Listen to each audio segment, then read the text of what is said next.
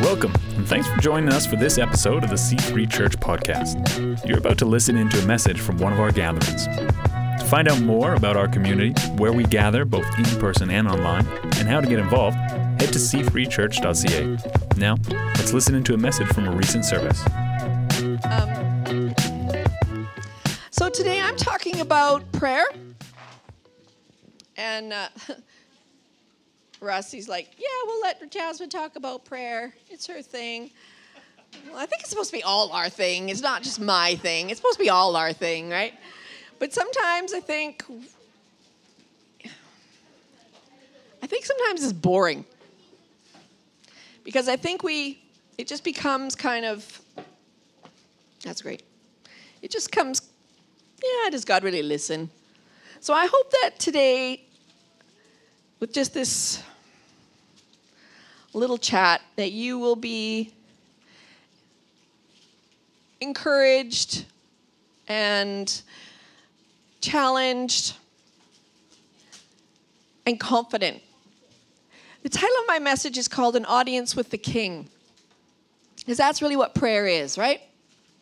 The King of all kings. We're singing about the Holy One, the Creator of the universe. This is who we have an audience with.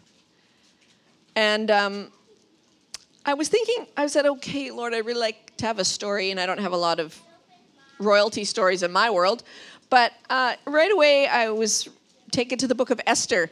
And the story of the book of Esther is about a young Jewish girl who gets chosen to be the king's bride, one of his harem.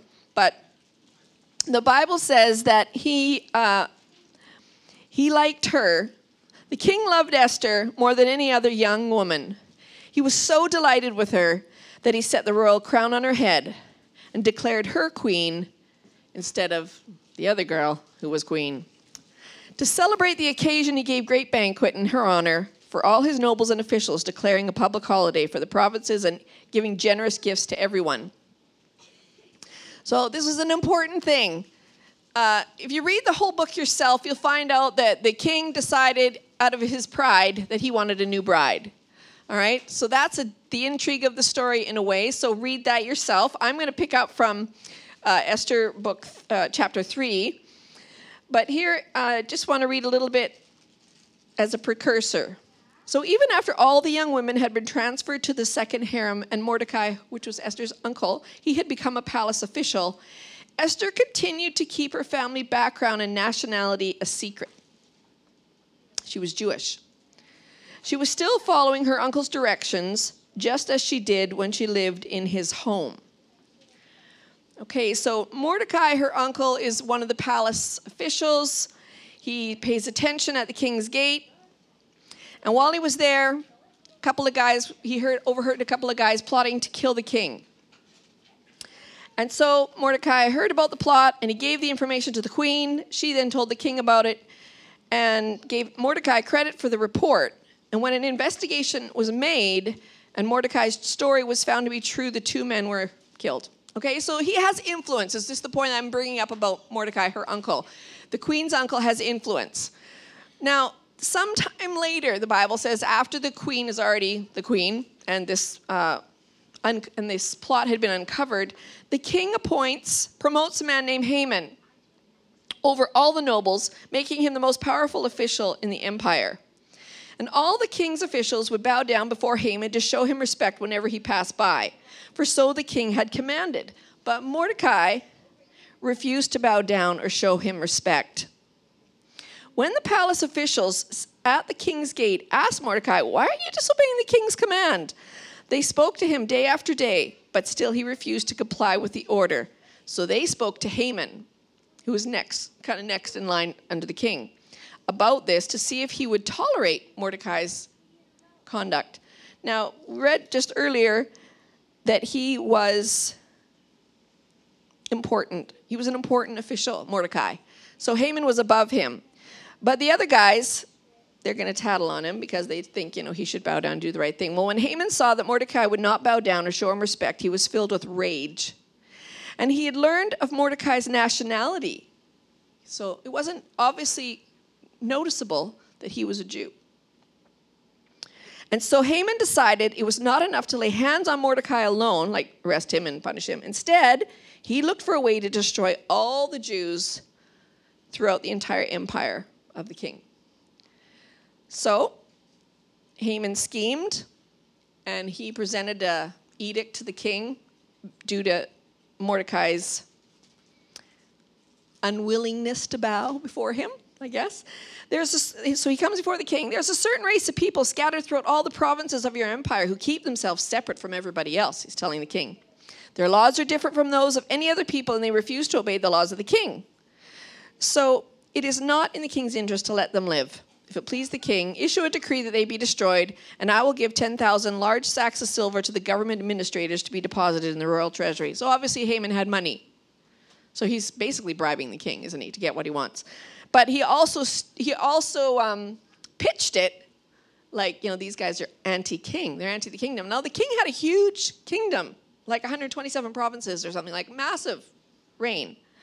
But the king agreed, confirming his decision by removing his signet ring from his finger and giving it to Haman, son of such and such, the enemy of the Jews. Sorry. The king said, the money and the people are both yours to do with as you see fit. So, the king, Haman sent out decrees. Everybody knew that on this certain date, we're going to round up the Jews, we're going to kill them all. So, a copy of this decree was to be issued as law in every province and proclaimed to all the people so that they would be ready to do their duty on the appointed day. So, at the king's command, the decree went out by swift messengers, and it was also proclaimed in the fortress of Susa. Then the king and Haman sat down to drink, but the city of Susa fell into confusion. When Mordecai learned about all that had been done, he tore his clothes, put on burlap and ashes, and went out into the city, crying with a loud and bitter wail. He went as far as the gate of the palace, for no one was allowed to enter the palace gate while wearing clothes of mourning. And as the news of the king's decree reached all the provinces, there was great mourning among the Jews. They fasted, they wept and wailed, and many people lay in burlap and ashes. When Queen Esther's maids came and told her about Mordecai, she was deeply distressed. She sent clothes to him. This is her uncle. She's upset. Take these clothes to him. But he refused them. Then Esther sent for one of the king's guys who had been appointed as her attendant. She ordered him to go to Mordecai and find out what was troubling him and why he was in mourning. So he went to Mordecai, who was in the palace gate. He told him the whole story, including the exact amount of money Haman had promised to pay into the royal treasury for the destruction of the Jews. He gave the official, the servant, a copy of the decree issued in Susa that called for the death of all Jews, and he asked him to show it to Esther and explain the situation to her. He also asked that he would direct her to go to the king to beg for mercy and plead for her people. So he returned to Esther with Mordecai's message. Then Esther told, his name is Hathach, to go back and relay this message to Mordecai. All the king's officials and even the people in the provinces know that anybody who appears before the king in his inner court without being invited is doomed to die, unless the king holds out his gold scepter. And the king has not called for me to come to him for 30 days. So it's not looking good. So Mordecai gets that message, and he sends a reply to her. Don't think for a moment that because you're in the palace, you'll escape when all the other Jews are killed. If you keep quiet at a time like this, deliverance and relief for the Jews will arise from some other place, but you and your relatives will die. Who knows if perhaps you were made queen for just such a time as this. That's a heavy-duty thing. But I think it's really interesting that he says, if you keep quiet at a time like this, deliverance and relief for the Jews will arise from some other place. He had such confidence in God that God would not allow his people to be destroyed. But you and your relatives will die. He meaning himself. He was going to die. She was going to die. And he wasn't saying that it was necessarily going to happen right now, but he knew that deliverance was coming for the Jewish people. So she thinks about this, and she realizes, I'm pretty sure I do have influence for this time. She obviously respected her uncle enough. Yeah, you're probably right. So she sent this reply to him, go and gather together all the Jews of Susa and fast for me. Do not eat or drink for 3 days, night or day. My maids and I will do the same. And then, though it is against the law, I will go in to see the king. If I must die, I must die." So Mordecai went away and did everything as Esther had ordered him. So here she realizes from her uncle's leadership, I need help. I need you guys to all fast with me and pray. Because, like she said, she wasn't necessarily going to get an audience with the king. But she knew that if they would pray, that there was a chance she'd get an audience with the king. So we see a people setting aside their own agenda. I mean, they're freaked out. They're going to be wiped out, genocide. And they begin to seek God on behalf of themselves, especially at the urging of the queen. 3 days of prayer and eating no food, as we are learning about in our fasting course, not just, abstaining from Netflix. We're fasting. We're desperate. The Jews were desperate. We need the king we need the queen to be able to approach the king. Maybe something can happen. So, where are we at?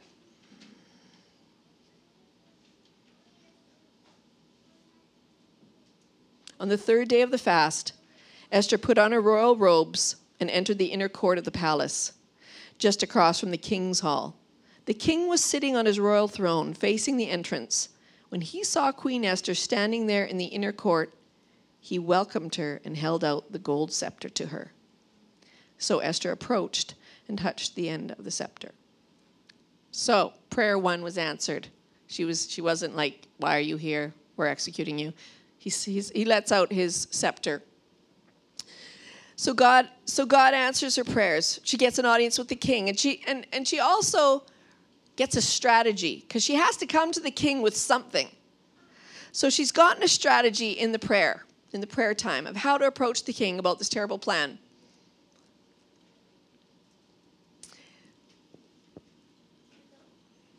Their prayers are also answered in the king's reaction. But first of all, the strategy. Food. A banquet was her strategy. The way to a man's heart is through his stomach. It was big. It was a big deal. A lot of people were probably thinking, "What is she doing?" But they had a banquet. So they have this banquet, and the king's like, "I'll give you half of the kingdom. What is it you want? This is wonderful. What a great party." And what does she say? "Come back tomorrow, and then I'll present my request to you. Come again, and just bring Haman, and we're going to have a party again."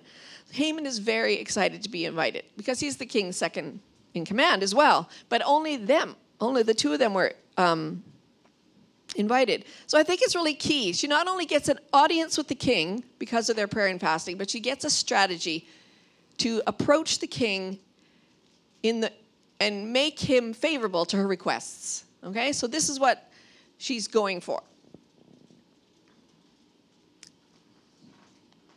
Prayer is our audience with the king. God wants to hear from us, and he wants to have a conversation with us. So he sent his son to the cross so you and I can have access to the King of Kings. If he hadn't done that, we would have no access. But because he did that, he wants us to know you have a right to access to the king. That's what prayer is. And have assurance that he cares about the things we care about. The Bible says in Hebrews 11:6, "And it is impossible to please God without faith. Anyone who wants to come to God must first believe that God exists, and then believe that he rewards those who diligently or sincerely seek him." Esther's request for the Jewish people to fast and pray was out of desperation. We would all be the same. She knew that she would be taking a risk by approaching the king. She needed divine help. She needed a divine plan as well. Who knew that a divine plan was a banquet? But that was the plan. 3 days of prayer brought the answers. When we pray, we approach our king in faith, believing that he exists and that he hears us. Would you approach someone you didn't believe could help you or help change someone else's situation? What would be the point? Why would I do that? Why would I ask a mechanic to fix a plumbing problem?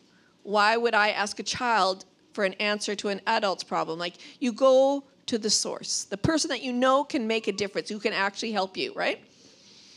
If your child came to ask you for food or help in some area, you would want them to come securely, knowing, yeah, my mom's going to help me with this. I know she's going to help me. She loves me. I know that she's going to do everything that she can to help me in this situation. I got to ask my mom or my dad or whatever. So no matter their age, as a parent, I could testify I would do whatever I could to help my child or my grandchildren. I just would. I'd be horrified if I found out my child had no security in our relationship and that they wouldn't ask for help. I would be horrified. My child did not believe that I would help them. I do have a child that sometimes thinks like that. But I think deep down, when pushes come to shove, she gets it. She knows I'm there for her. We had to meet her at the hospital after the July long weekend, and she didn't know we were in town, but we were trying to contact her to say, surprise, we're here. And she was in the hospital because she'd had a seizure.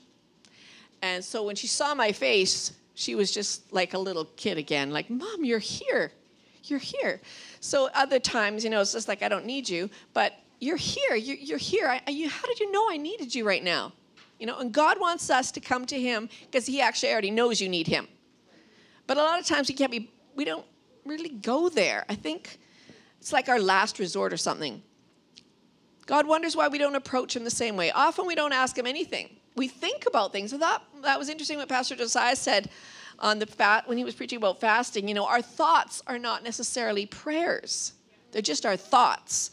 Like the Bible says, we're worried and we get anxious, but don't do that. Pray about it. So there is something different. We're just not thinking about things. We're actually praying about them. Sometimes we do the self-talk. We go to logic. Well, God gave me a mind and a body, and I've got education. I can figure this out. I don't need his help. Or I don't need anybody's help. These are the dialogues that the enemy wants us to entertain. Don't even bother. You could deal with this. You're a grown man. You're a grown woman. You could do it. Don't bother. God hasn't come through with that other area yet. He hasn't really answered that prayer, so why are you really going to ask him about this? All the enemy really needs to do is present us with doubt, right? And deny and accuse God of not actually being who he says he is. And then we just start thinking about it instead of saying, no, I know that my audience with the king matters. And, I'm not going to listen to that logic and those half-truths. I'm going to ask the king. I'm going to ask my God because he cares about me. Hebrews 4, verse 14 to 16. So then, since we have a great high priest who has entered heaven, Jesus, the Son of God, let us hold firmly to what we believe. This high priest of ours understands our weakness, for he has faced all of the same testings we do, yet he did not sin. So let's come boldly to the throne of our gracious God. There we will receive his mercy, and we will find grace to help us when we need it most. Now we can come boldly because of Jesus. Because he has died and risen again, we get to talk to God ourselves. Unlike Queen Esther, she couldn't come boldly. She had to be allowed in. But we get in already because of Jesus. Isn't that great? We get in the throne room already because of Jesus. Esther believed that God would hear the people and her prayers. Otherwise, she wouldn't have asked them to pray. When the time came after 3 days and the scepter was held out to her, her requests were heard. So everybody joined together in unity. They prayed. They believed God was going to hear them. They were desperate for God to hear them. They didn't have any help other ways because, once the decree was made, there was no way it was going away. It could not be made void. It just couldn't because the king had put his signet ring on it and he had endorsed it. So the Jews needed a different tactic. And so in their prayers and in their fasting, God was planning how this was going to change and how it was going to happen. Unbeknownst to them, they were just praying, God, we need a way out of this. So on the second banquet, the king's like, all right already, I am full. I've drunk enough. I'm full. What do you want? She begins to unfold and say, I'm pleading for my people that, you're going to kill them all. And you're my people, my family, you're going to kill them all. And the king is horrified because he did not know that she was a Jew.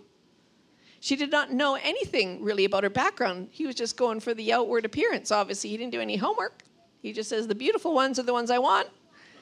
When he hears that there's been this, what do you mean people are going to kill the queen? Who said this? And she just pointed at Haman, your buddy here.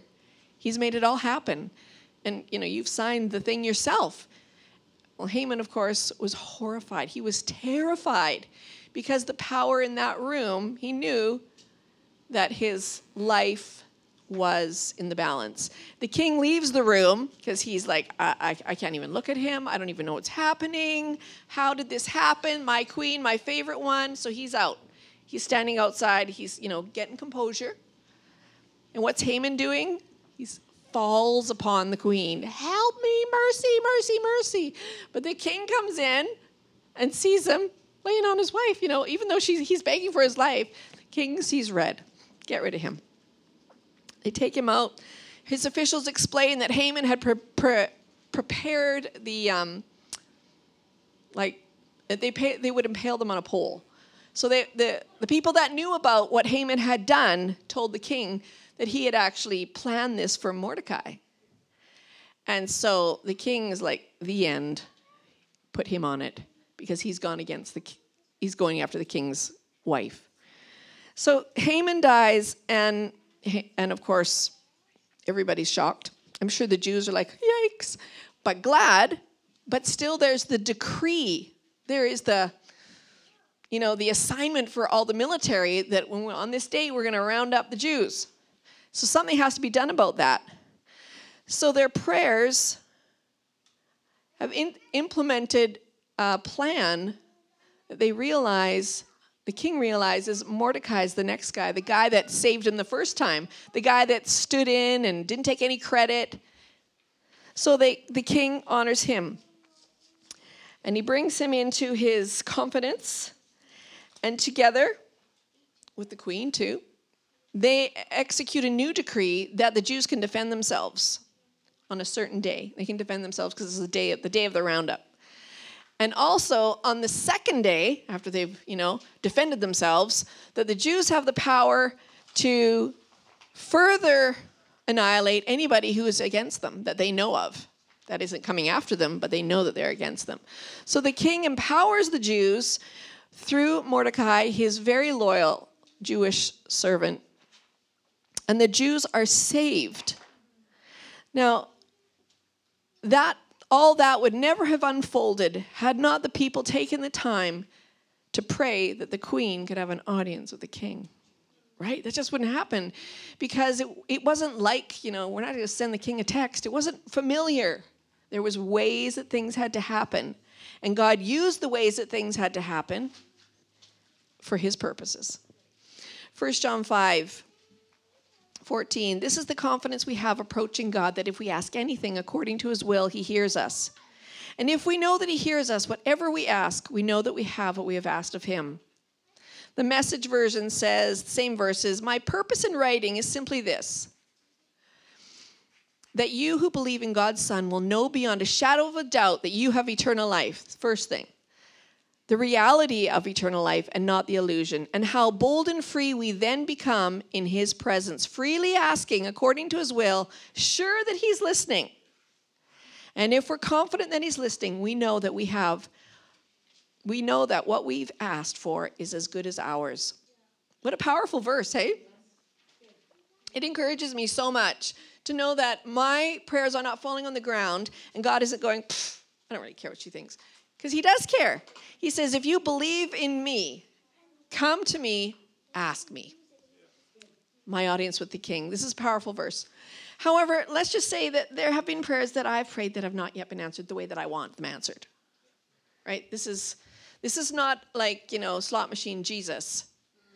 Okay? Just beware of that. It's not slot machine Jesus, and you cannot make Jesus do something.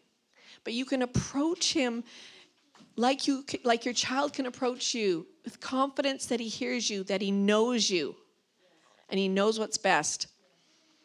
This lack of getting our answers the way we want does not remove the power and the truth of the Bible. God is all-knowing, and I surrendered to his knowing leadership in my life when I accepted him, when I turned to him and let him be the Lord of my life. A guy, A.W. Tozer, famous author, he says, the hard work of prayer is getting yourself into a state of mind in which you prefer the will of God over your own will. Very hard. And we see outcomes just like we see, I want 20 seconds, microwave, my coffee, outcome, done. God sees outcomes outside of time. So just because the scripture says, and if we know that he hears us, whatever we ask, we know that we have what we have asked of him. He knows what you've asked of him, and in time, he does have the answer. I just want to be clear on that. God is the creator of heaven and earth, and everything in the earth and under the earth, he knows the big picture. He is God, and I am not. But still he says, come to me, have an audience with me. Isaiah 40:25, to whom will you compare me, says God? Or who is my equal, says the Holy One? Lift your eyes and look to the heavens. Who created all these? He who brings out the starry host one by one and calls them each by name. Because of his great power and mighty strength, not one of them is missing. So let's have an audience with the King. Let's call out to him. Let's do what the verse says. Let's ask him anything. James 5. I love this little passage, and I was, of course, when you're prepping these things, you're reading everything you can about prayer in the Bible, and there's so many scriptures. But this section, I thought, well, this is pretty plain. James 5:13. Are any of you suffering hardships? You should pray. Are any of you happy? Woo! You should sing praises. Love that jingle. That was good. Are any of you sick? You should call for the elders of the church to come and pray over you, anointing you with oil in the name of the Lord. That's how you deal with that. Are any of you sick? Such a prayer offered in faith will heal the sick, and the Lord will make you well. And if you have committed any sins, you will be forgiven. Confess your sins to each other and pray for each other so that you may be healed. The earnest prayer of a righteous person has great power. Think of that. The earnest prayer, sincere prayer of a righteous person has great power and produces wonderful results. Elijah was a human. He was a guy. He was human just like us, and yet when he had his audience with the king, he earnestly prayed that no rain would fall. None fell for 3.5 years. What if we applied that to snow? Then when Elijah prayed again, the sky sent down rain, and the earth began to yield its crops. He was just an obedient child of God, and he prayed, and God stopped up the heavens. No rain. I love this phrase, God is the kindest person I know, because it's true. And that phrase has held me because he is kind and he knows how to relate to us because of his son coming to the earth. He knows me and he knows you and he knows we like clear instructions about godly living. Nothing cryptic. The Bible's pretty clear. And these scriptures that I just read are very clear directions about prayer. They're pretty self-explanatory. But I want to say something about confessing our sin. The scripture indicates that we all sin. Nobody is pure and clean. We need constant repentance because we are human beings. So if God directs us to repentance before healing, as the scripture points out,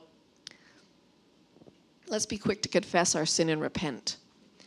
Ask for forgiveness and get right. Get back into right standing with Christ and the salvation he died to offer. Let's not be ignorant to the way God works. He does not tolerate sin in believers. Doesn't. The author of the book is writing to the Jewish Christians. So this isn't taken out of context. It's confess your sins and be healed. He doesn't tolerate sin. Let's check our hearts with truth and honesty. He is the spirit of truth. So you want his truth. We think we're truthful, but the Holy Spirit convicts us because we've missed something. And he lets us know where the truth is. Come to God in humility. Make our requests known to him so we can have a true audience with the king. Don't come to him with hidden sin, asking him to do a work in a situation. When you're in disobedience to him, don't ask him. He's not going to be answering. Got to be in right relationship with him. Verse 16, the earnest prayer of a righteous person has great power and produces wonderful results. I love the Passion Translation. Confess and acknowledge how you have offended one another. And then pray for one another to be instantly healed, for tremendous power is released through the passionate, heartfelt prayer of a godly believer. Tremendous power is released. I want that. We all want that. Prayer is our audience with the King. God wants to hear from us, his righteous people. He wants to have conversations with us. The whole reason he sent his son to the cross so that we could have access to him and have the assurance, like, yes, we know that he cares about the things we care about. Power is released through the passionate, heartfelt prayer of the believer. God wants to answer your prayers. It's not like dice. He wants to answer your prayers. He wants an audience with you. He wants you to approach him. We have access to the King of the universe. Let's take advantage of it. And let's let God send you his goodness and his peace. Right? The prayer and communion with God gives peace. And because of the goodness of God, you can be assured you're going to get answers.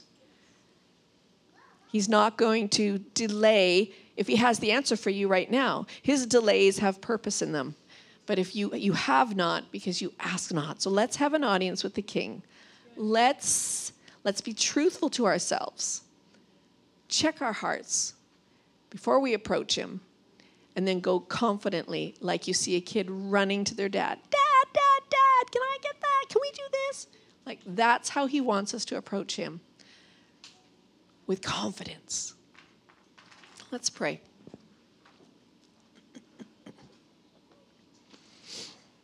God, thank you so much for the story of Esther, for the encouragement that we can have an audience with you.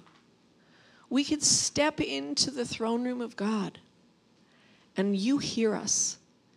You know us already, and you want to have a conversation with us. God, I pray that this morning, the listeners to this sermon on prayer would be encouraged in their relationship with you and in the hugeness of who you are, and that you just so want to talk to us. You so want us to approach you, and you want to answer our prayers. God, I pray your Holy Spirit would just remind these people that you love them, that you're prepared to answer their prayers. You're just waiting for them to ask, and that we would ask God in confidence and humility that the God of the universe knows exactly what we need. So God, I pray for a confidence and a boldness in this people to act on the Word of God, to trust the Word of God, and to know that you are a rewarder of those who diligently seek you. You are a rewarder. In Jesus' name, amen. Would anybody like prayer right now? Because we would like to pray for you. Would anybody like us to join in agreement? We have a prayer team. And we want to pray with you. We want to encourage you to have an audience with God. And that's what praying together is. Agreeing together. That he who hears us rewards us when we agree together.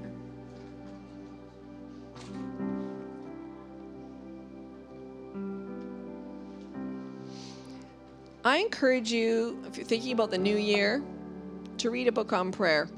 These three I really like. The Circle Maker by Mark Batterson. The book Push, Pray Until Something Happens by Jürgen Matthiesis. Very, very good. And Jim Cymbala's book, Breakthrough Prayer.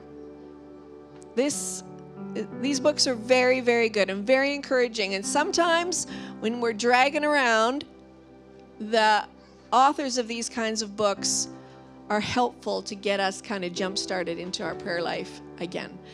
So I encourage you, don't let prayer be a secondary thing. Let it be a primary thing, because he wants to answer you. Thanks for tuning in today. Each week, we gather in cities across our region and online to explore the truth of freedom available to all in the message of Jesus Christ. To find a gathering near you or to find out more, head to c3church.ca.